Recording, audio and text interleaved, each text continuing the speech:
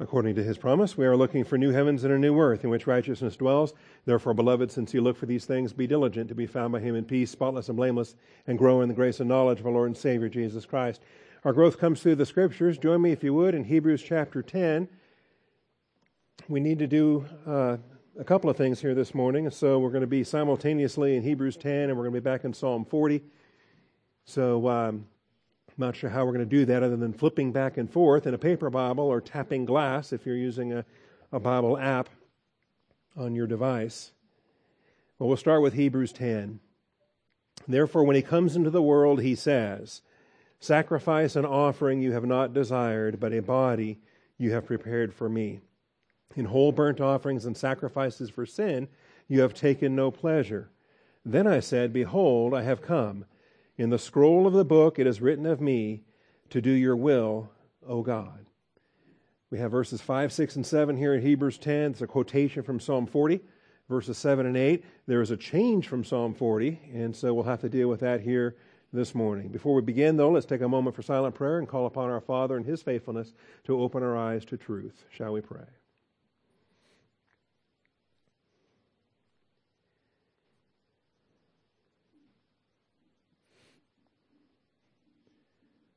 Most gracious Heavenly Father, we do thank you for this day and the blessings that we have to assemble together to receive instruction. We thank you, Father, for the priesthood access that we have by faith in Jesus Christ. That, Father, we all stand within the veil. We all stand before your presence. We have the tremendous blessings of the church age that have been poured forth upon us richly. And Father, we thank you for the book of Hebrews that opens up these powerful truths, that open up our eyes to see these things for what they are. I pray we would understand them, that we would apply them, that we would live them out day by day. And I thank you, Father, in Jesus Christ's name. Amen. All right, so we come to this marvelous statement here, when he comes into the world, a declaration that he makes. And I don't believe this was in the manger. I don't believe this was the baby Jesus saying these things. There's some fanciful apocryphal texts that have the baby Jesus saying things from the cradle.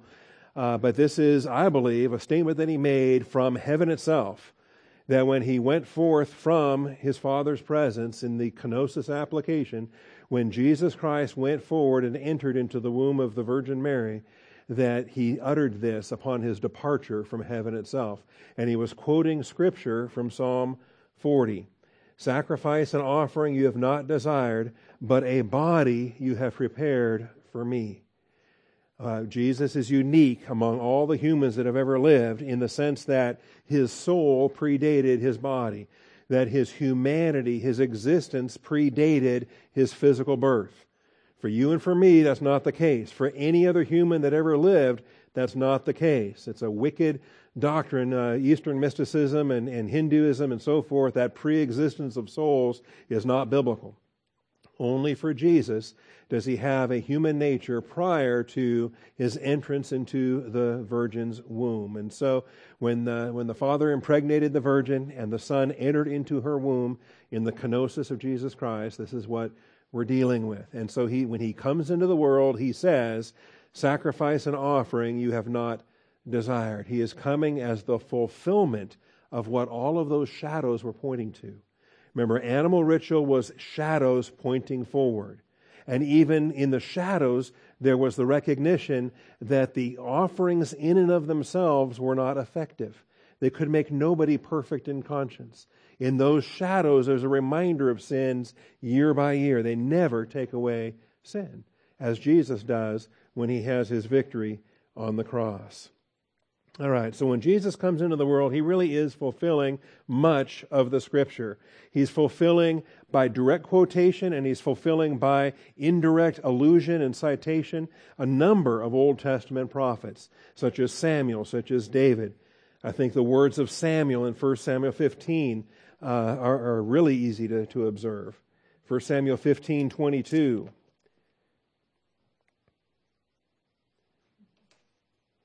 And in this, we looked at this. I won't spend time on this because last week we looked at this. King Saul, acted like he was very obedient when in fact he was disobeying. And this is what the Lord says here. So when Saul's whining about it and saying in verse 20, I did obey the voice of the Lord, Samuel says, no, you didn't. And in verse 22, Samuel said, has the Lord as much delight in burnt offerings and sacrifices? They were supposed to kill the Amalekites. They were supposed to kill all the animals, everything that breathes. They weren't supposed to leave anything alive. They weren't supposed to plunder. And yet they get caught with these living animals, as Samuel says, why do I hear the bleating of sheep if you did obey? And then so he starts to make more excuses. Well, we did obey. We just saved these animals so we could make sacrifices.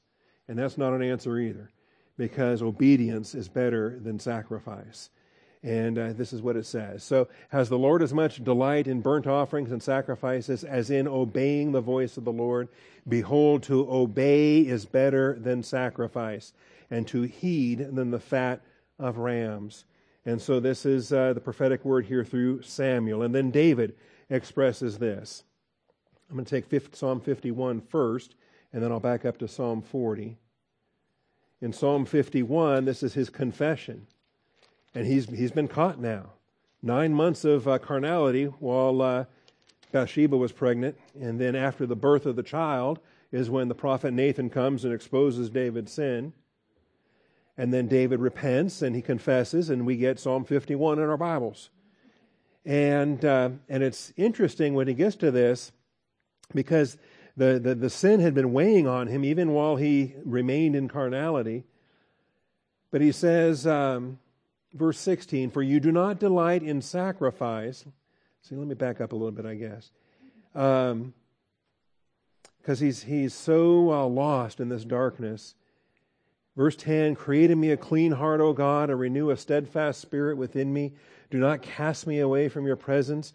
Do not take your Holy Spirit from me. We don't have to worry about that in the church age, but that was a very real danger for an Old Testament believer. Very few of them even had the Holy Spirit to start with. Restore to me the joy of your salvation and sustain me with a willing spirit. And then I love the teaching opportunity that presents. He says, then I will teach transgressors your ways, and sinners will be converted to you. If you're a believer that's had a time of darkness in your past and the Lord brought you through that, guess what? You have a fertile ground. You've got great opportunities to minister in that very realm. You can testify to the faithfulness of God, and you can be a powerful tool to reach others that are in that field of darkness you used to inhabit. Deliver me from my blood guiltness, O God, the God of my salvation. Then my tongue will joyfully sing of your righteousness. O Lord, open my lips that my mouth may declare your praise. So he's ready to put behind him what's behind him, and he's ready to reach forward. But he's got this, how's he going to get cleansed? How's he going to get forgiven? He says, for you do not delight in sacrifice, otherwise I would give it. You are not pleased with burnt offerings. The fact is, Leviticus cannot help David at this point. There is nothing Levitical that's going to help him. There's no offering for his adultery, for his murder. The punishment under law is death. There is no sacrifice. There's no animal ritual that's going to provide for him in these circumstances. But he knows there's something bigger than these sacrifices. That shadow doctrine is teaching a reality of what's coming. A Savior is on the way. So he says, you do not delight in sacrifice, otherwise I would give it. You are not pleased with burnt offering. The sacrifices of God are a broken spirit. A broken and contrite heart, O God, you will not despise. And so he comes completely repentant before God the Father and lays himself out there for the Father's gracious forgiveness. And I like that. All right, back to Psalm 40 then. So we recognize animal ritual has its limitations. It only does so much. And what it does is it points forward to a coming reality. The actual cleansing it provides is simply ceremonial cleansing. The actual forgiveness that's supplied is ceremonial forgiveness, not the substance, not the reality. All right, so Psalm 40.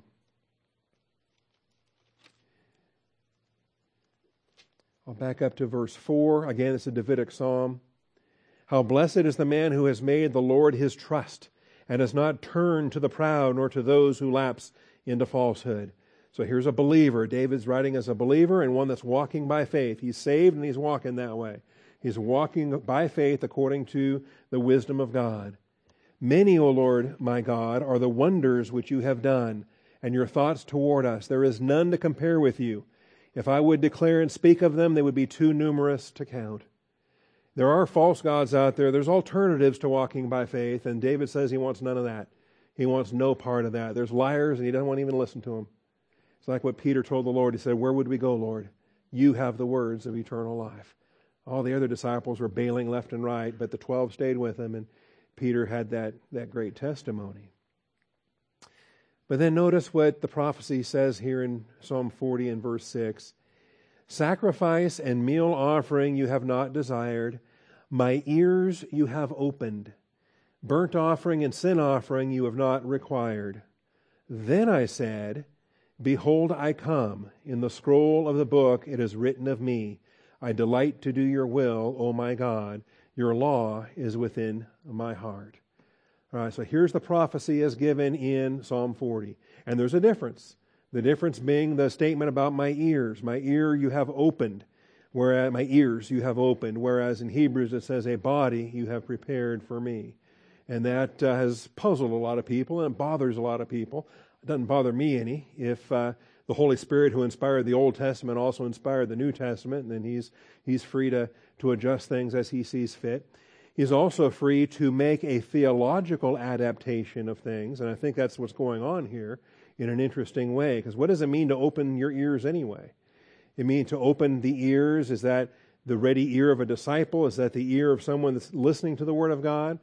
Or is it the reference to what happens when a voluntary bondservant decides to remain a permanent servant on behalf of somebody else? And I think that's what we have going on here. In fact, I'm going to list that for you on this next point. My ears you have opened becomes a body you have prepared in a marvelous adaptation of David's statement by the Lord. So he changes that. Remember, it's the statement Jesus makes when he comes into the world. So he's adapting David's statement. And when he adapts David's statement, he says, a body you have prepared for me. And because he's going forth into the body of the baby, of the womb, in Mary's womb. So he's adapting David's statement. And even David's statement itself needs work. Even David's statement itself needs to be carefully examined. Because as you go from verse 6 to verse 7, you have this interruption of, then I said. Well, what's that doing in there? So when David is speaking, is he speaking on his own behalf? He seems to be speaking in the first person in these early verses. He says, I waited patiently for the Lord. He inclined to me and heard my cry. So it seems to be in the first person. But then he switches to the third person in the verse 4. How blessed is the man who has made the Lord his trust. So it's still David speaking, but he switches from the first person to the third person. And then, but he's back to the first person again in verse 5. When he says, if I could declare and speak of them, they would be too numerous to count. So he's back to his own perspective again in verse 5. Sacrifice and meal offering you have not desired. My ears you have opened. That's a first person perspective. David is speaking on his own behalf as one that's following the Lord, serving him, walking by faith with opened ears. Either ears to hear or pierced with the awl and claimed as a bondservant of the Lord. That's how I prefer to read this. Then I said. That becomes disjunctive. That becomes a break. And it's setting apart the verse 6 becomes the basis for verse 7. And in case you think I'm making a big deal out of this, when I get back to Hebrews 10, you're going to see that the author of Hebrews did the same thing. He makes a big deal out of it as well. Okay? So we have here is a marvelous adaptation of David's statement by the Lord for his quotation and application in light of all Old Testament prophecy. All right, so let's start with some of this. What happens when you open the ears? What does this even mean? Deuteronomy 15:17.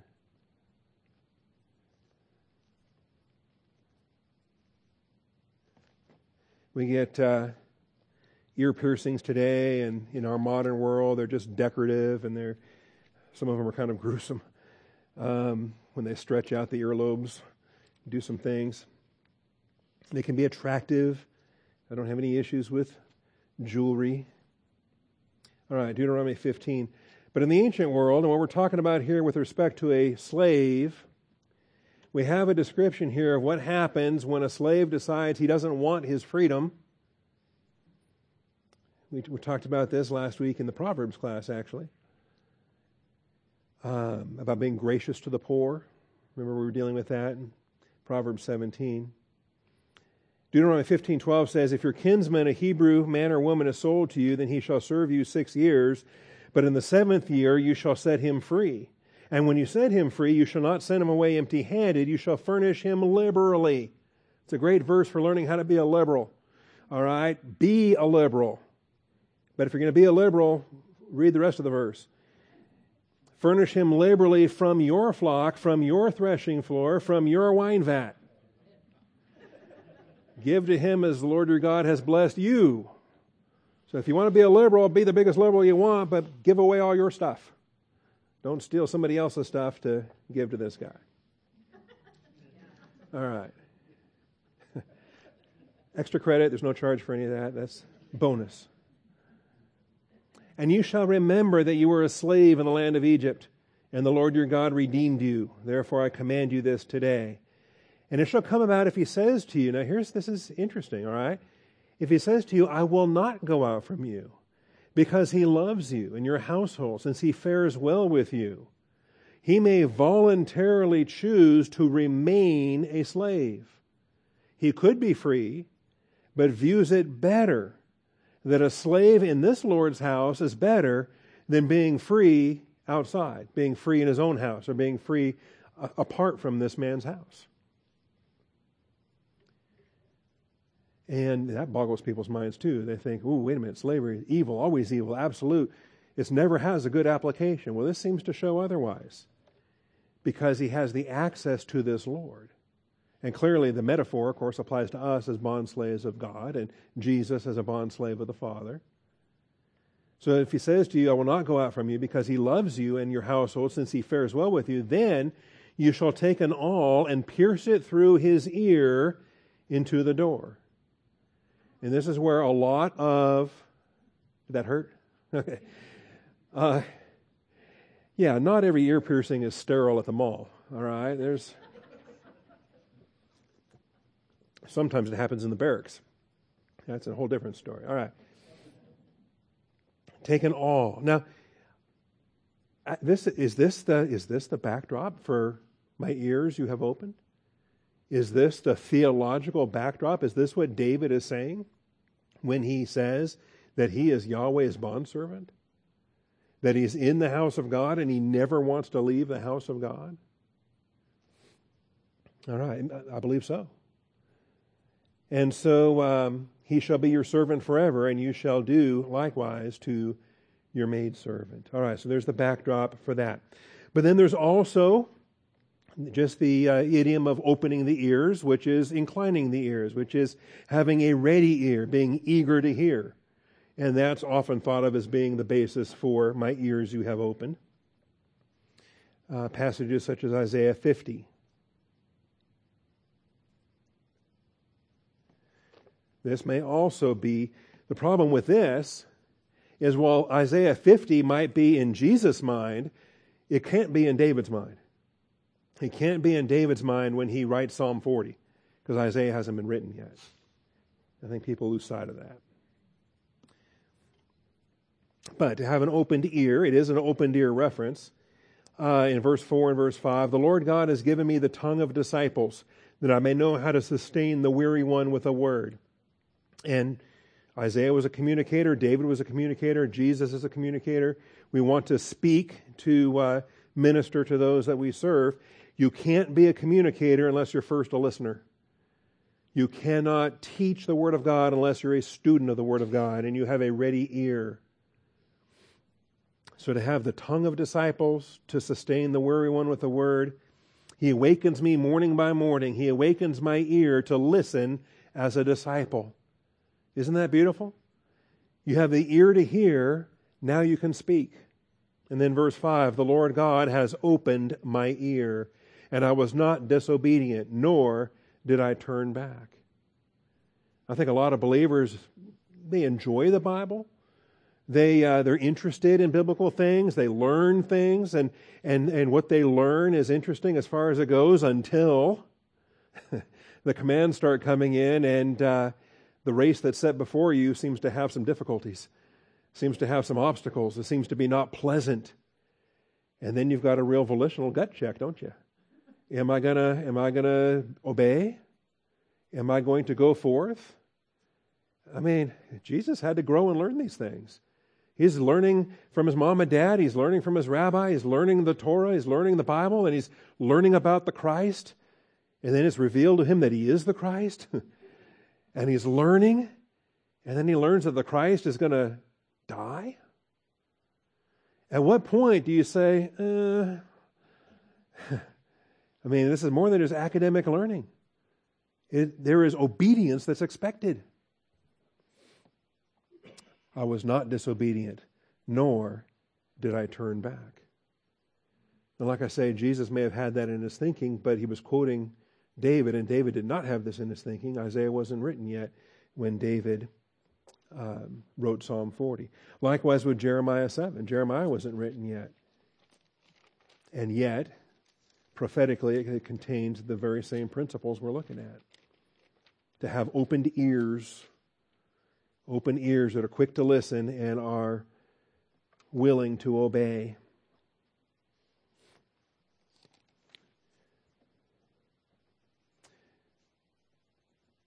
Thus says the Lord of hosts, the God of Israel. This is Jeremiah 7:21.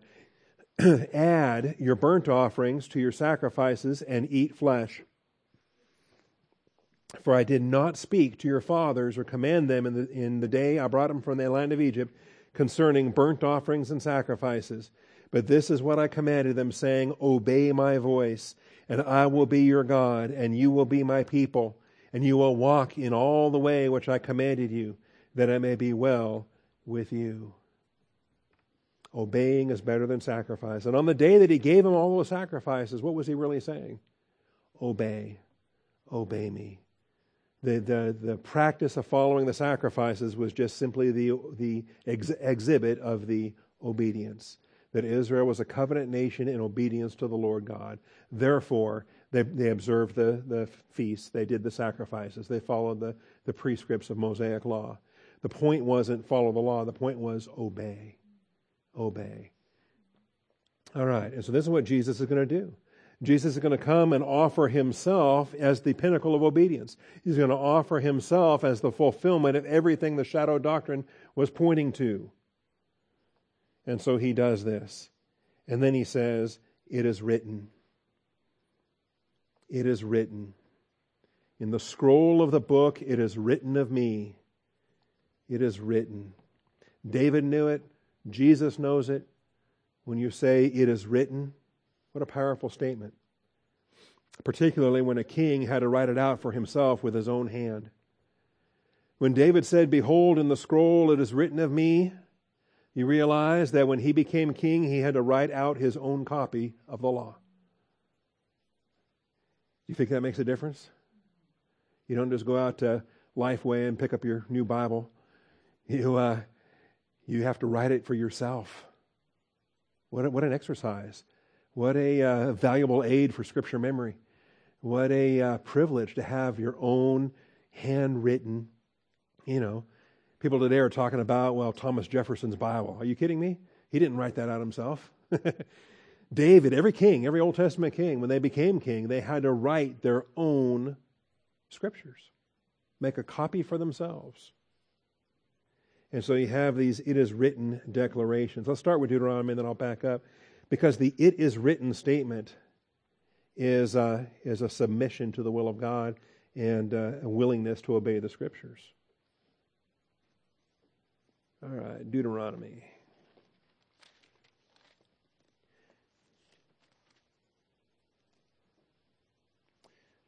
It shall come about when he sits on the throne of his kingdom, he shall write for himself a copy of this law on a scroll in the presence of the Levitical priests. You can't just go home and say you did it. You're going to, you're going to, you're going to do it right there in front of him. It shall be with him, and he shall read it all the days of his life, that he may learn to fear the Lord his God by carefully observing all the words of this law and these statutes, that his heart may not be lifted up above his countrymen, that he may not turn aside from the commandment to the right or to the left, so that he and his sons may continue long in his kingdom in the midst of Israel. And you wonder, how long did they practice this? How many kings did it take before this stopped being practiced? I mean, at some point, the law itself disappeared, and they discovered it, in the days of Josiah. They found a copy, and, ooh, what is this? Wow, where did that thing go? You would think if each successive king had been making their own copy from reign to reign to reign, that they would have never lost track of the law the way that they did. But what a practice. And so here's a king who can rightly say, it is written, and I wrote it. Okay, well, God wrote it, but I copied it in my own hand. When he says, it is written, and King David can say in the scroll of the book, it is written of me, it gets very personal. When you're, king of Israel and you're reading and the law is talking about, the king of Israel, I guess I've got expectations. These are commands for me. I don't know about you. I've got an idea. What if we forced every member of Congress, when they take office, to write their own copy of the Constitution?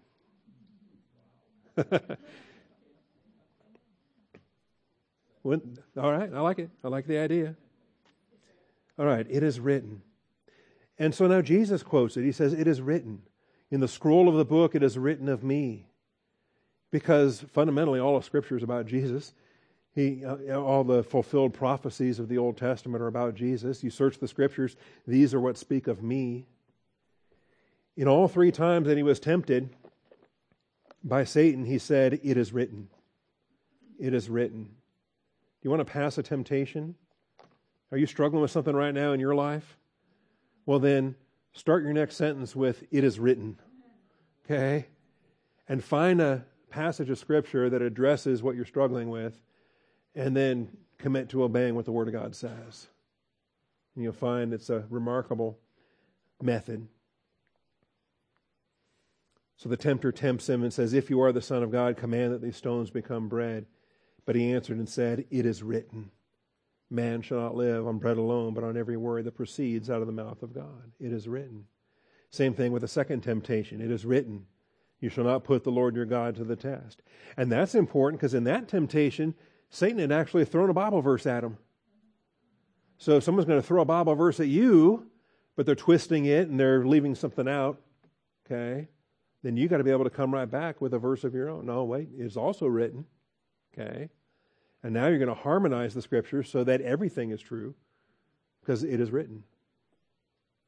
And then bow down and worship me. He says, get behind me, Satan. Go, Satan, for it is written, you shall worship the Lord your God and serve him only. So to me, this is powerful. To me, this is my very all-time favorite perfect passive is it is finished, right? Tetelestai. It is finished. My second favorite perfect passive is this one right here. It is written. It is written. Because the Bible stands. The Word of God has gone forth. It is written. So if it is written, then this is what we're going to do. Matthew 26. It is written.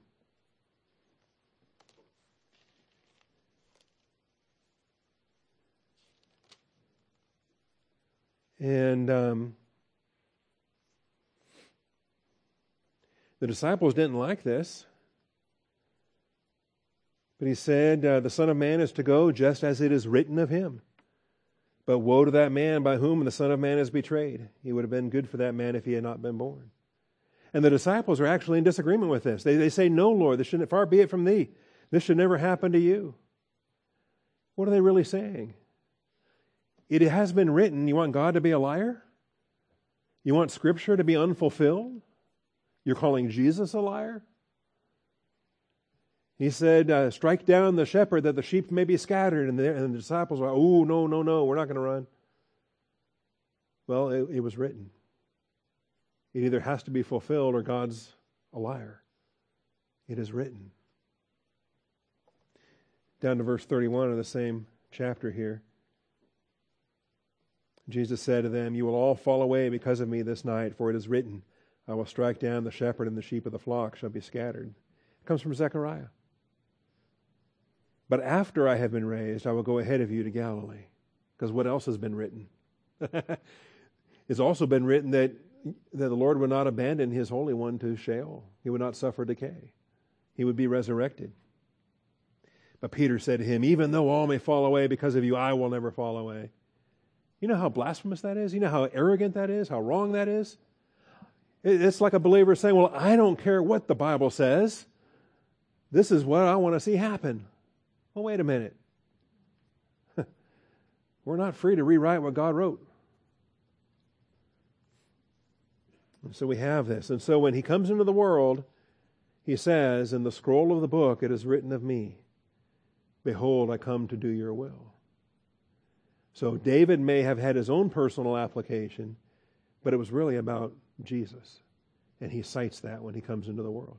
I think he was quoting Scripture all over the place. When he's hanging on the cross, he's quoting Psalm 22. Jesus was constantly citing Scripture, which is why, hopefully, we're going to get the reprints of the Colossians Scripture memory material, and we're going to memorize Scripture this summer.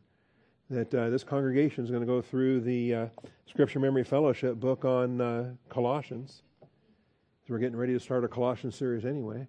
And we're going to get to go through a Scripture Memory project together as families, as kids and adults. And it'll be humbling because the kids will do better than we do.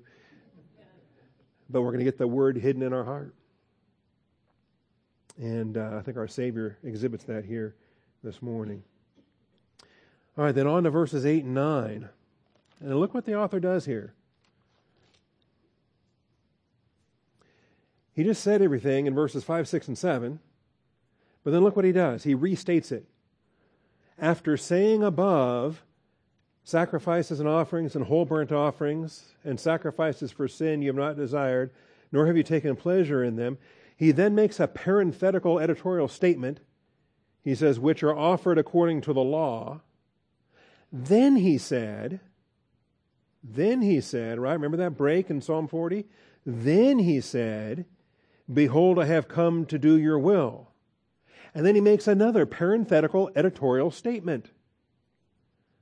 So the author of Hebrews here is actually using that disjunctive break in Psalm 40, and he's keying on that to contrast the first statement with the second statement, to demonstrate that there is in fact a progression. Then he said, behold, I have come to do your will. And here's the editorial comment. He takes away the first in order to establish the second. He's breaking up the text the way the author and the way David did in Psalm 40. He's making sure that we as readers don't miss that when he breaks it up by repeating it a second time and splitting those two statements, highlighting the then he said. All right, a couple things here. The author of Hebrews repeats the Psalm 40 passage, splitting the complete statement in two and stressing two separate points. And the publisher, our New American Standard publishers, they put the first in parentheses, which are offered according to the law. They chose not to put parentheses in verse 9, and they probably should have, or they should have just done whatever to make these editorial comments similar. He takes away the first in order to establish the second. That's the Hebrews commentary on Psalm 40. Just as when it says, which are offered according to the law, that's an editorial comment on Psalm 40. Just a reminder of these things. So splitting the complete statement in two, why do that? Why take the point to highlight things that you think, well, what's the big deal? The Apostle Paul does that when he talks about seed instead of seeds in Galatians. He says, you know what? The S makes a difference. Seeds plural or seed singular. And he said, you know what? Seed singular is the person Jesus Christ. And that becomes theologically significant. We pay attention to these details for a reason. And the author of Hebrews is paying attention to these details for a reason. He's breaking these two statements up because Psalm 40 breaks them up with that "then I said" statement. And then I said, behold, I come to do your will. And this is called the consummation of the ages, when the Word becomes flesh and when God Himself enters into the human experience in time and walks this earth, doing the will of God the Father, having victory, whereas the first Adam had failure. There's a lot to this. All right. Behold, I come to do your will. You realize if the animal ritual could please God, it would have, but it didn't, right?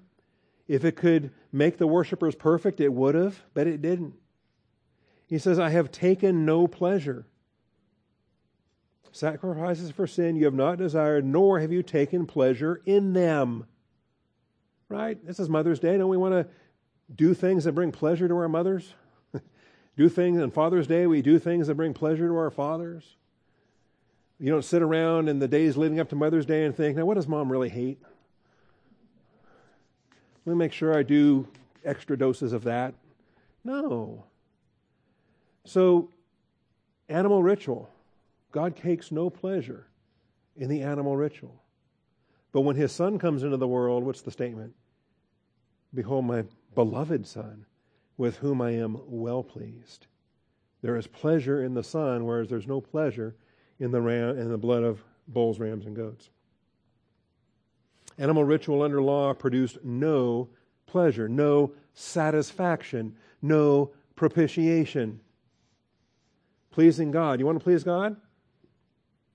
Requires a focused study on what He takes no pleasure in. Part of learning what pleases Him, trying to learn what pleases the Lord, Colossians 1:10. Part of learning what pleases the Lord is also learning what doesn't please the Lord. What is it that gives Him no pleasure? What is it that stinks in His nostrils? And that's useful as well. Pleasing God requires a focused study on what He takes no pleasure in. Isaiah 1:11, Ezekiel 18, Ezekiel 33. There's more. There's a number of passages. It's pretty easy to tell what pleases Him and doesn't please Him. And then if you think that He's changed lately, that He's modified His standards to conform with our world's modified standards, because we have a culture that approves of an awful lot of things that God has never approved of, well, you recognize God doesn't change. And His Word is eternal. And the things that He's not pleased with, if He wasn't pleased with them back then, why do you think He's pleased with them now? You better show me a verse. Okay? I can. We've got biblical sanction to replace the food limitations. Right? I can eat bacon today. I can eat pork chops today. And that doesn't mean that Leviticus is old-fashioned and we can ignore it. That means the New Testament specifically freed us from the bacon and pork and unclean animal issue. Okay? Shrimp and other seafood, if you guys like that stuff. Right? We have Scripture freeing us from those limitations. But show me the Scripture that says all of this modern fornication stuff is good to go now. It's not there. Okay? Those things that still displease God, or that did back then, they still do now. Those standards have not been released, or we don't have freedom in Christ to fornicate the way we have freedom in Christ to eat bacon. And yet, you've probably met the same people I've met that think it's their winning argument to say, well, do you eat bacon? How is that relevant to homosexual fornication or heterosexual fornication or premarital fornication or whatever other form of fornication you want to justify? All right. What else does not please God? Religion. Going to church with the wrong attitude. Okay? Isaiah 1:11. I mean, seriously, if you're only in church because it's Mother's Day and Mom wants you here, what is that?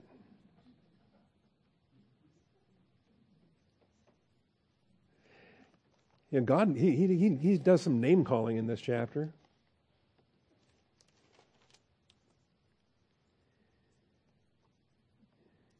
In Isaiah 1:10, he says, "Hear the word of the Lord, you rulers of Sodom. Give ear to the instruction of our God, you people of Gomorrah." Okay? Now he's writing to priests in Jerusalem, but he calls them Sodom and Gomorrah. That's an attention getter. Okay? I mean, that communicates something right there. That's where labels are useful. "What are your multiplied sacrifices to me, says the Lord? I have had enough of burnt offerings and rams, and the fat of fed cattle. I take no pleasure in the blood of bulls, lambs, or goats.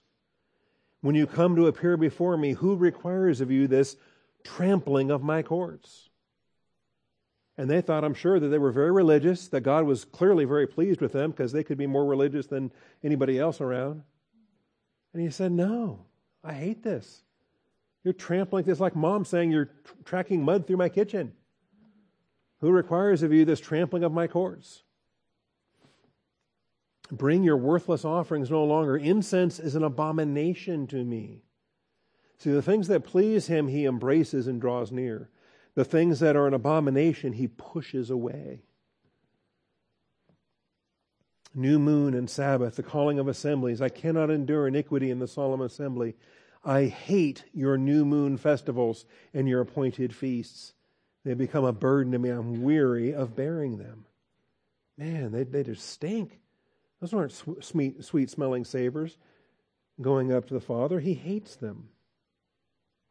You know what else he doesn't take pleasure in? Disciplining his children. He does it because he has to. He does it because he's long-suffering. But when he finally does do it, he doesn't take any pleasure in it. Ezekiel 18, he says, I take no pleasure in the death of the wicked. That doesn't please him. When he executes judgment, he does so. He's slow to do so because he's slow to anger. He's abounding in loving kindness. He's very merciful. He's waiting to forgive. His preference actually is that that sinner gets saved.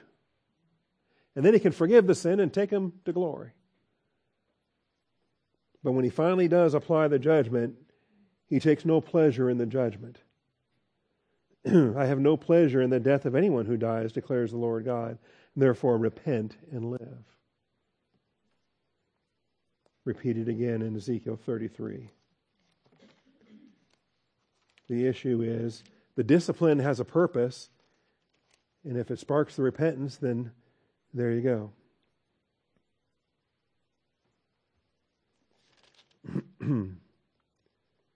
Say to them, as I live, declares the Lord God, I take no pleasure in the death of the wicked, but rather that the wicked turn from his way and live.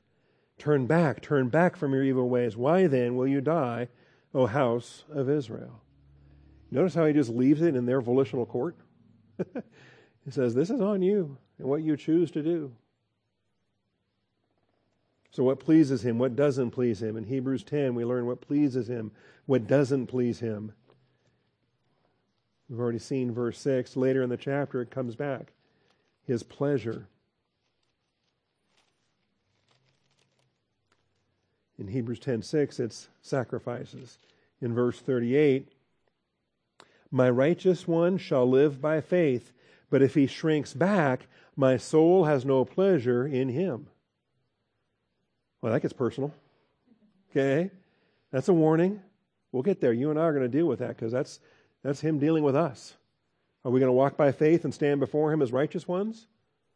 Or are we going to shrink back? Say, Jesus didn't shrink back. Why are we shrinking back? All right.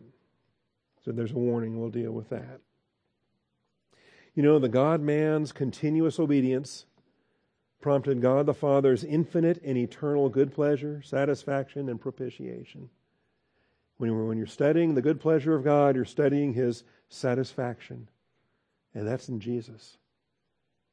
That's in Jesus. The only way that and Jesus, is the propitiation for our sins, not ours only, but also the entire world. And so we have these principles here. Psalm 2:7, behold, my beloved Son, in whom I'm well pleased. Today I have begotten you. You are my Son. Today I have begotten you. The only begotten. There were other angels were called sons of God, but they weren't begotten sons of God. They were created sons of God. Jesus was the begotten Son of God. In Psalm 2:7 and Proverbs 8:30, the birthing of Jesus' begotten humanity. Proverbs 8:30. Are we familiar with these? Hope so. We're headed for communion. I always run out of time on Communion Sunday. The good pleasure of the Father. To which of the angels did he ever say, sit at my right hand? Well, did any of those angels bring him the good pleasure that God the Son brings him? No. This is what's unique. His continuous obedience prompted the Father's infinite and eternal good pleasure, His eternal satisfaction, His infinite propitiation. All right. How many of these do we want to look at? Let me grab these real quick. Psalm 2:7.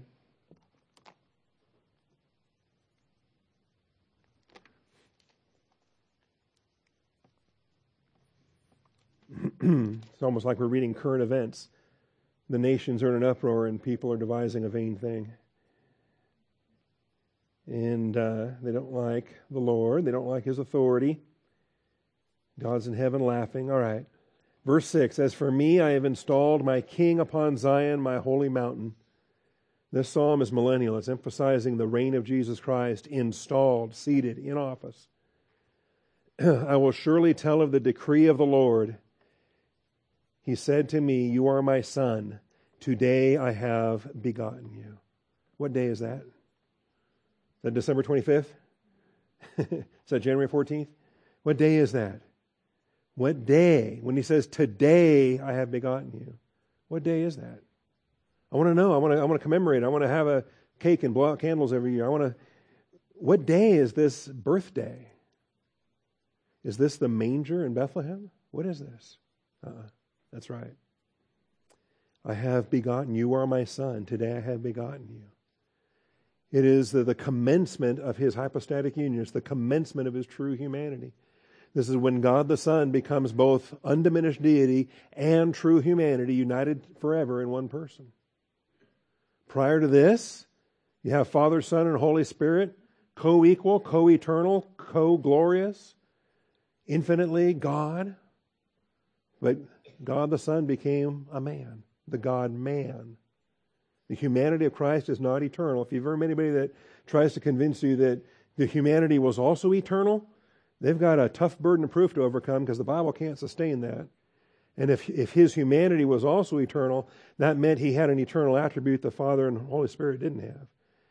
That's a complete rejection of Trinity and everything else. Humanity is not eternal. Humanity had a beginning. Okay? And what's glorious is most people, without thinking about it, it's just normal to think that, well, He became a man when He was born in Bethlehem. Right? He became a man when Mary birthed Him in the manger. That's when He became a man. No, that's when He received a body. Because it says, a body you have prepared for me. But He already had a human spirit. He already had a human soul spirit. When did He get that? Today I have begotten thee. When the Father begat the human nature of Jesus Christ, and He accepted that. All right. And so this today that's mentioned in Psalm 2 doesn't tell us what today it is. It's actually the very first today ever. It's the alpha moment of time. It's the moment that begins, that bridges eternity past with a temporal present. How do I know that? Because Proverbs 8 tells us that. Proverbs 8 tells us that in verses 22 and following. The Lord begat me, possessed me, acquired me, birthed me at the beginning of His way, before His works of old. From everlasting I was established. See, this is the bridge. Everlasting is eternity past. But from this moment, we now start marking sequence of things in time. Because now something exists that hasn't existed for all eternity. The humanity of our Savior. From everlasting I was established, from the beginning, from the earliest times of the earth. When there were no depths, I was brought forth. when there were no springs abounding with water, before the mountains were settled, before the hills, I was birthed, brought forth. This is when God the Father begat the human nature of God the Son, of Jesus Christ. And it's before Genesis 1:2. It's before anything else that was created. When he had not yet made the earth and the fields. He was here before all of that. As the God-man. Before all of that. Verse 30 says, I was beside him as a master workman. I was daily his delight. He's always been the delight of the Father. Daily his delight. Playing always before him. You ever watch your child playing in front of you? Building a stack of bricks, knocking them over, building another stack of bricks. Okay? God the Father says that his Son was playing before him, and the bricks he was playing with was the universe. He created the universe at the Father's design. All right, Isaiah 42:1. The beloved Son, the eternally begotten one, the Son in whom he's well pleased, the servant in whom he's well pleased. Well, if he's a son, why does he have to become a servant? Because that pleases the Father. Behold my servant, whom I uphold, my chosen one, in whom my soul delights. I have put my spirit upon him. He will bring forth justice to the nations. He will not cry out or raise his voice, nor make his voice heard in the street. A bruised reed he will not break. A dimly burning wick he will not extinguish. Jesus Christ is the fulfillment of this, and we can prove this. We get it quoted in Matthew 3, and Matthew 17, and John 4, John 5. Look at the Son who is serving the Father as a beloved Son, as a faithful servant, as one who brings him pleasure in all things. Bringing him pleasure in all things. I know we've got to go to communion here in a minute, but let me just real quickly. I don't mind doing this because it's a preview for communion itself as we spotlight our Savior.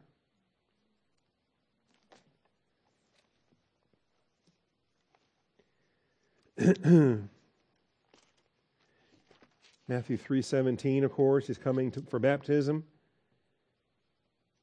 And after being baptized, Jesus came up immediately from the water. Behold, the heavens were open.